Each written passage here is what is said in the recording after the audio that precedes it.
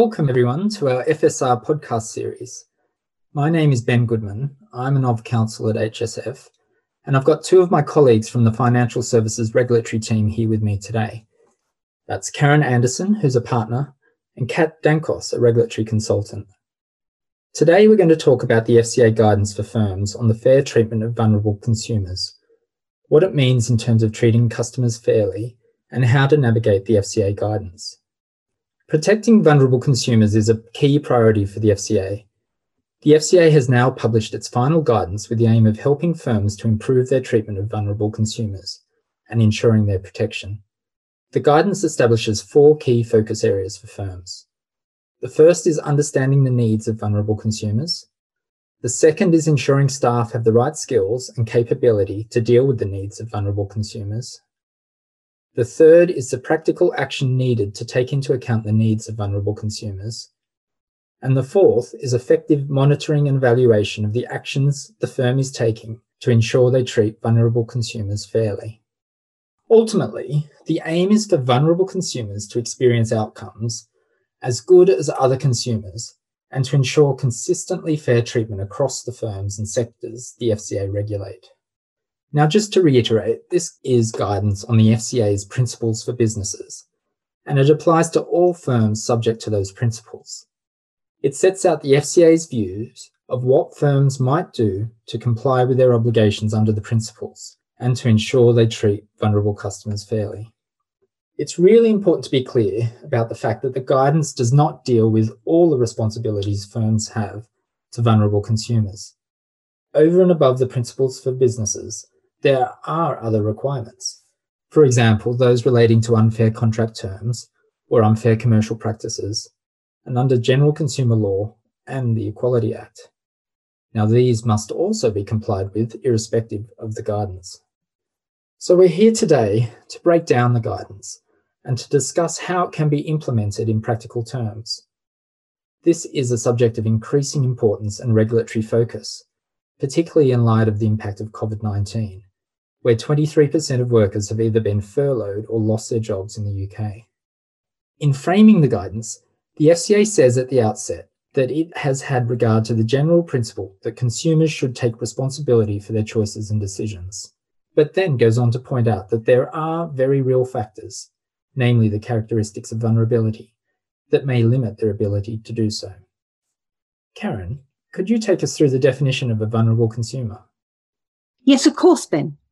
A vulnerable consumer is someone who, due to their personal circumstances, is especially susceptible to harm, particularly when a firm is not acting with appropriate levels of care.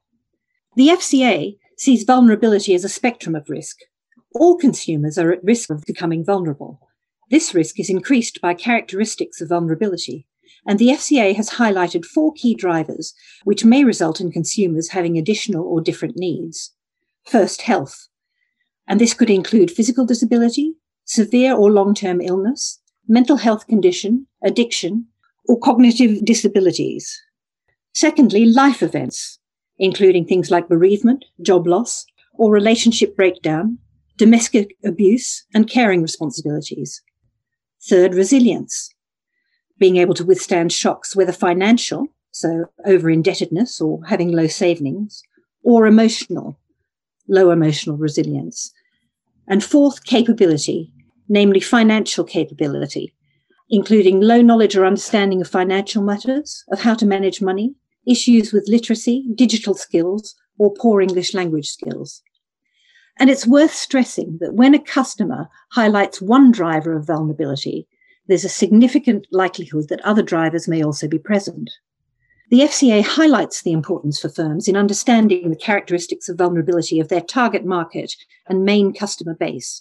If they do not, the FCA says firms will not be able to ensure that staff, products and services meet the appropriate levels of care for vulnerable consumers. Thanks very much, Karen. I note that the FCA's Financial Lives survey in 2020 found that 46% of adults in the UK, that's 24.1 million people, had one or more characteristics of vulnerability. By October 2020, the FCA's COVID-19 panel survey indicated that this had increased to 53%.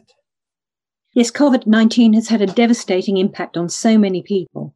And while not all consumers with characteristics of vulnerability will in fact be vulnerable, they may be more likely to have additional or different needs, and a different level of care is likely to be appropriate.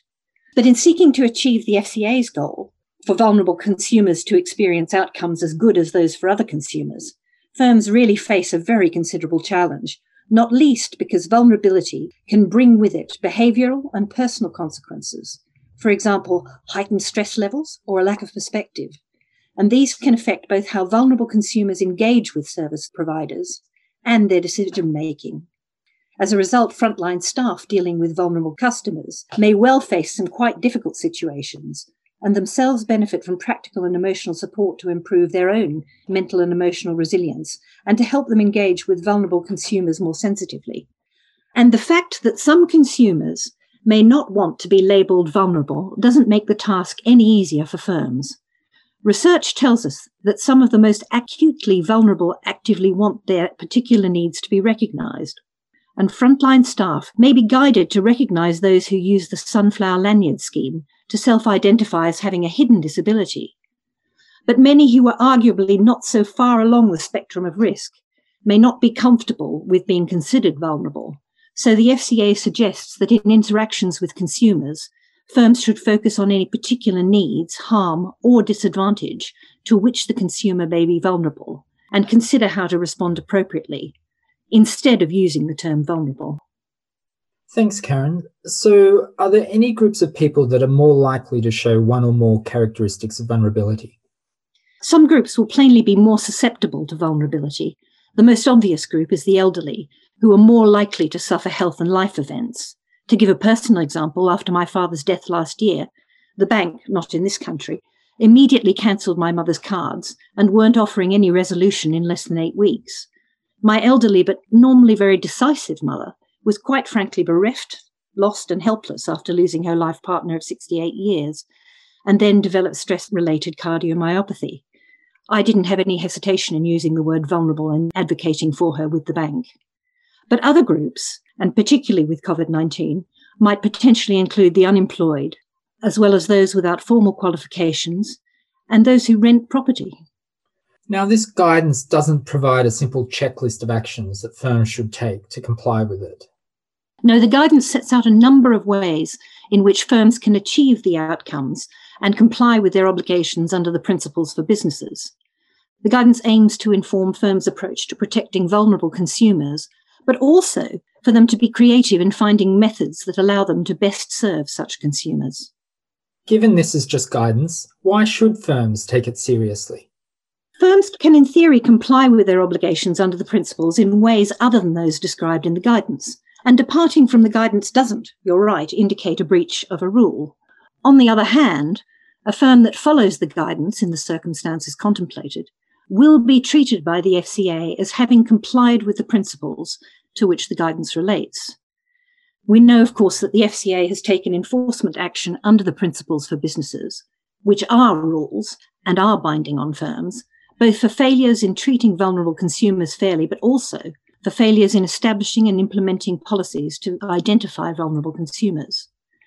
And where a breach of the principles or rules has been established, the impact of the breach on particularly vulnerable people will be an aggravating factor, which may increase the penalty. There are also plenty of examples of the FCA referring to the existence of relevant guidance, not followed, as an aggravating factor in enforcement cases. Thanks, Karen. So we know that the FCA's regulation is outcomes focused and based on a combination of principles for businesses and other high-level rules, as well as detailed rules and guidance. So what are the most important principles when it comes to vulnerable customers? So the key principle which underpins the need for firms to take particular care in the treatment of vulnerable consumers is Principle 6, Customers' Interests. This requires firms to pay due regard to the interests of its customers and treat them fairly. So, for example, Principle 6 could be breached by a failure to support customers once identified as vulnerable, or who should have been identified as vulnerable but were not. In addition, Principle 7, Communications with Customers, and Principle 9, Taking Reasonable Care to Ensure the Suitability of Advice and Discretionary Decisions, can also come into play. And the relevant interests and needs that firms have to have due regard to, and what is reasonable care in the relevant circumstances, will depend on the characteristics of the customer. The FCA also expects to see firms integrating an understanding of the needs of vulnerable consumers into their business so that they can meet the requirements of Principle 2, due care and skill, and Principle 3, organising and controlling affairs. This means ensuring the business and staff have the necessary knowledge and skills to treat vulnerable consumers fairly, and having adequate processes and control systems in place to ensure the firm is managing the risk of harm to vulnerable customers. So, for example, Principle 2 could be breached by failing to take adequate care to properly understand a customer's unique circumstances, for example, in short and long-term financial position, or their personal circumstances such as illness, unemployment, bereavement, or relationship breakdown.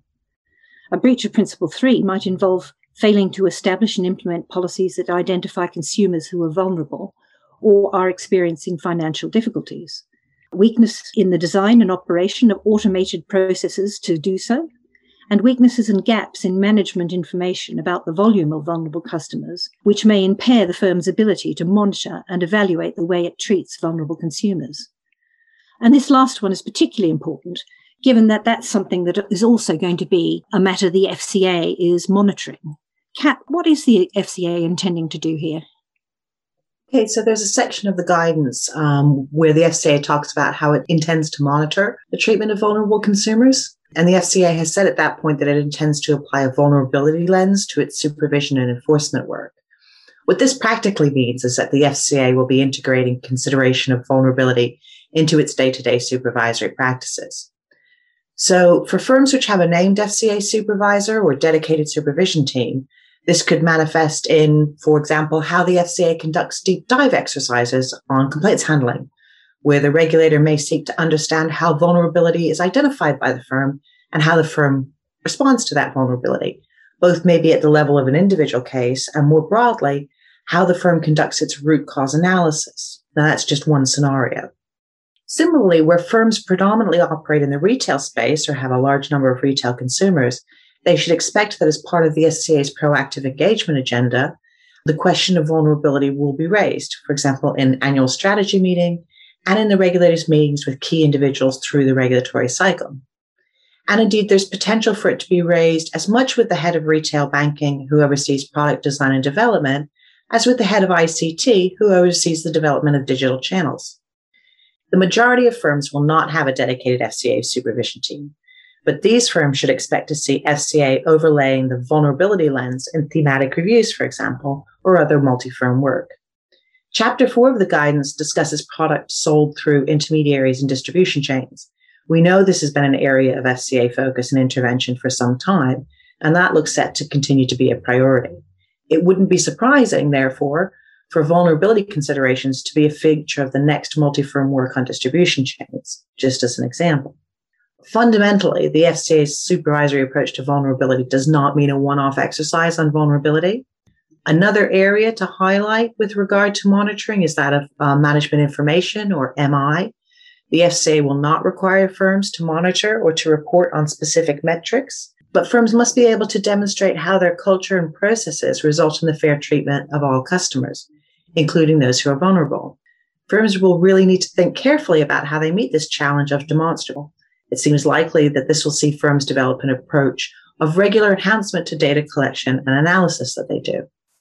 This also raises the question about how the FCA itself will ensure consistency in its approach to supervised firms and how they will approach this without some element of defining metrics or benchmarking internally within the organization.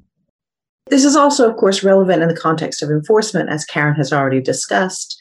And as much as we see the FCA reference thematic reviews and other guidance in published enforcement notices, we may expect the same with respect to this guidance. Non-compliance with, or perhaps non-alignment with the outcomes the guidance proposes, may be cited in future enforcement actions. Thanks, Kat. Now, as we said at the outset, the FCA has 4 main areas of focus, and most of the guidance is devoted to these 4 areas. Kat, can you talk us through the first area of focus, understanding the needs of vulnerable consumers? So the first guideline about understanding the needs of vulnerable consumers says that firms should understand the nature and scale of the vulnerability characteristics in their target consumer base and target market. Firms should understand how vulnerability might affect the consumer experience. So, for example, firms that advise on investments and pensions will tend to have an older customer base. So, common characteristics of vulnerability may involve health and life events associated with old age. If a firm is selling high-cost credit, for example, its customer base may have common characteristics of vulnerability caused by lack of financial resilience, such as inadequate or erratic income. Some characteristics of vulnerability, such as bereavement and relationship breakdown, will be present across all sectors. Thanks, Kat. Now, Karen, the second area of focus is on the skills and capability of staff. Can you tell us some more about that? Yes, Ben. Staff right across the firm can play a crucial role in meeting the needs of vulnerable consumers. These consumers are much more likely to suffer harm if staff don't understand that vulnerability is relevant to their role, or don't have the skills and capability to recognise vulnerable customers and respond to their needs. The FCA highlights the importance of empathy and of empowered and knowledgeable staff in delivering fair treatment of customers. To achieve this, the FCA expects firms to create a culture that prioritises the fair treatment of vulnerable customers and that empowers and supports staff to take responsibility for reducing potential harm to vulnerable customers. This means staff should be given the necessary skills to recognise a range of characteristics of vulnerability and to respond to them effectively. Staff training on vulnerability should be regularly reviewed and updated. Some good practice examples include creating training manuals or how-to guides with input from charities or trade bodies, providing staff with the opportunity to share their knowledge and experience with colleagues, and perhaps appointing key team members as vulnerability champions who can provide additional guidance in complex cases. Thanks, Karen. Kat, now the third area of focus is on firms taking practical action. Can you tell us some more about that? Sure, Ben. Taking practical action refers to how a firm can meet the needs of vulnerable consumers by implementing proactive measures of care in the design of their products, their customer services, and also how they communicate with their customers. In terms of the design of product and services, while some of these may not be seen as harmful, they could have features that are harmful to vulnerable consumers. So, for example, the FCA found that short-term credit with high fees and charges for rollovers were negatively affecting consumers with low financial resilience. The FCA therefore intervened to limit the extension of such rollovers. If a firm's business model intentionally exploits vulnerable consumers, this is going to be a clear breach of the FCA's principles. However, harm to vulnerable consumers can occur unintentionally, and firms should actively consider the likelihood of any unintended effects when they're developing products and services. Firms should really embed the consideration of vulnerability into product governance both at the inception stages and on an ongoing basis, not forgetting to also consider vulnerability when deciding to withdraw a product from the market. It will not be good enough for a firm to say, when we started selling this product 2 years ago, it was only sold to and purchased by customers in this cohort, which was in line with our target market when we developed it. But we didn't notice, or we didn't take any action, when last year it started to be purchased by customers in this cohort for whom it's unlikely to deliver suitable outcomes. Thanks, Kat. Karen, could you describe how firms can improve their customer service towards vulnerable consumers? There's a range of things firms can do. Ensuring that vulnerable consumers are given adequate care, time, and kindness during the customer service is key. As we said earlier, vulnerable consumers may be more susceptible to stress. Providing customer service that is patient and attentive can make a huge difference. Staff need to be active listeners. Body language and even tone of voice can have a major impact on a customer's experience. And staff trained to identify signs of vulnerability should also be empowered to deliver a customer service that tends to the needs of vulnerable consumers in a flexible manner. An interesting good practice example I heard given in an FCA workshop involved a relatively new frontline staff member dealing with an elderly customer who seemed agitated and was asking to withdraw all his savings in cash immediately. She tried to explore why he wanted such a large amount of cash and was met with a strong response, "It's my money and I can do what I like." She persevered and he became quite distressed. So she left the till, took him aside to a private room, gave him a cup of tea, and settled him down. Eventually, it transpired that he was acting under duress from his son-in-law, who was waiting outside the branch for him and the money. The police and social services were then called, and the customer kept his savings. Firms shouldn't discourage staff from taking extra time to respond to vulnerable consumers' needs. Sometimes they may just need more time and help. Pressure selling is unlikely to be appropriate.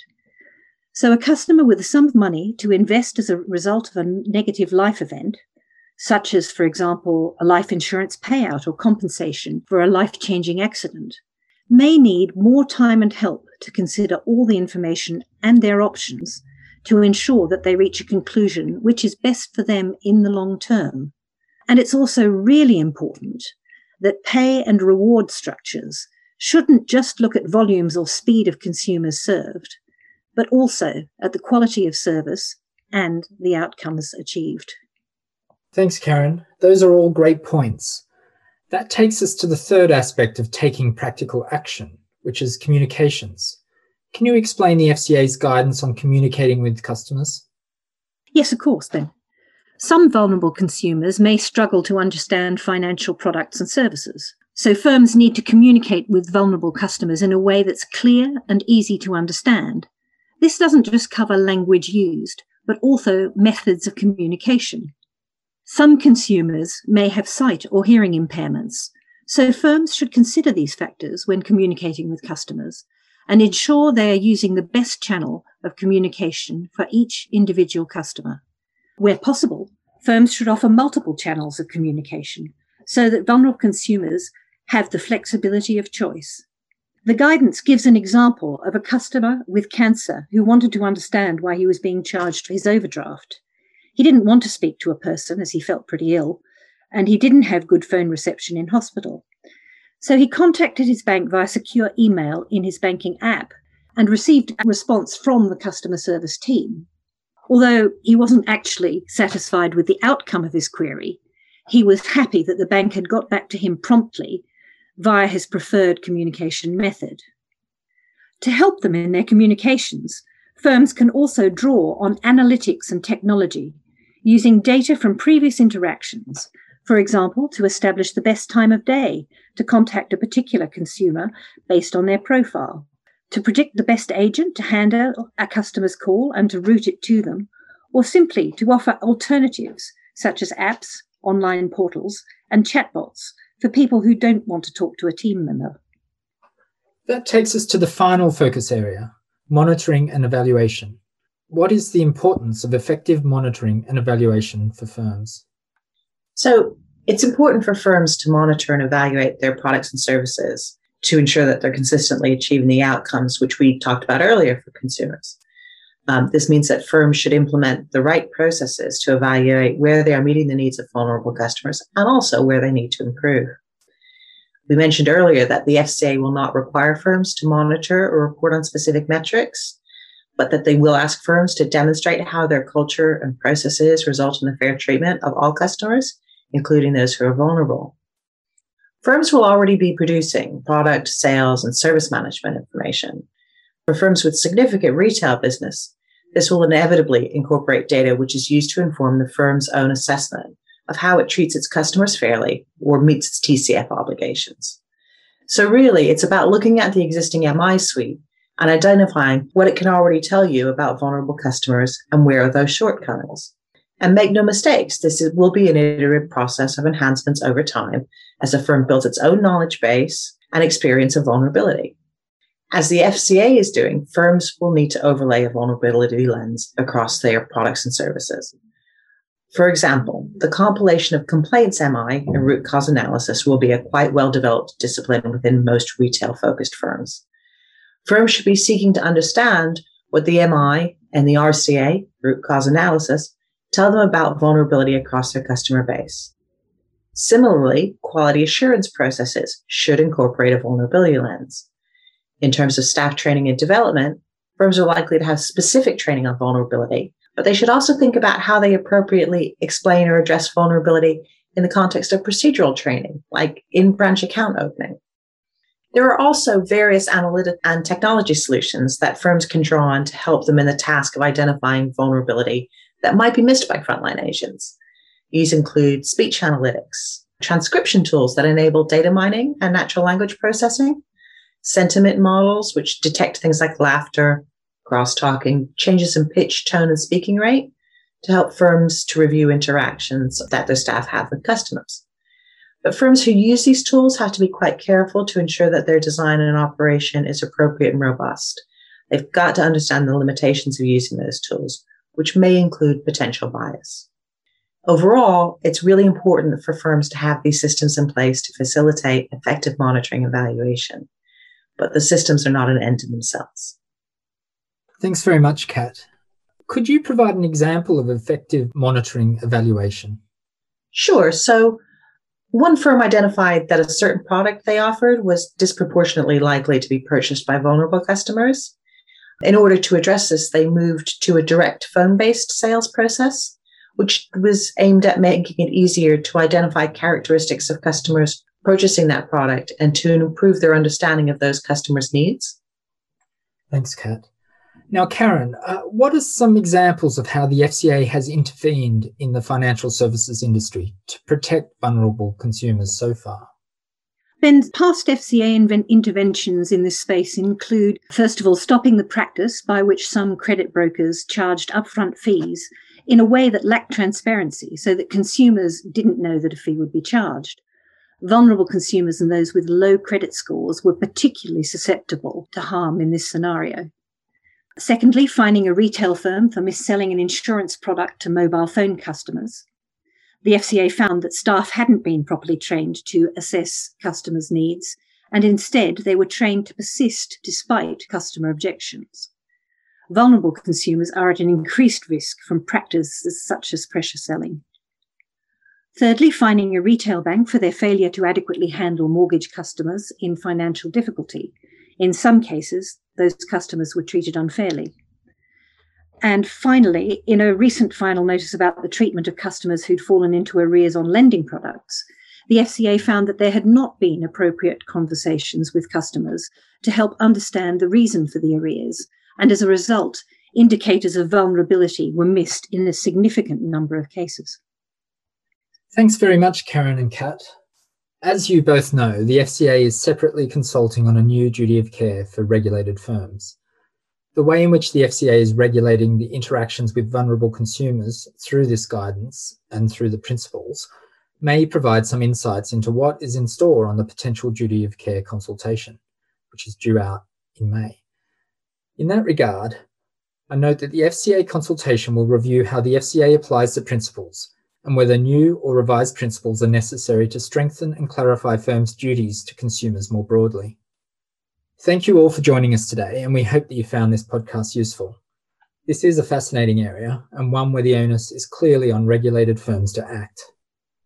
Do please feel free to get in touch if you'd like to discuss any of these issues, or if there are any particular topics you'd like us to cover in future podcasts.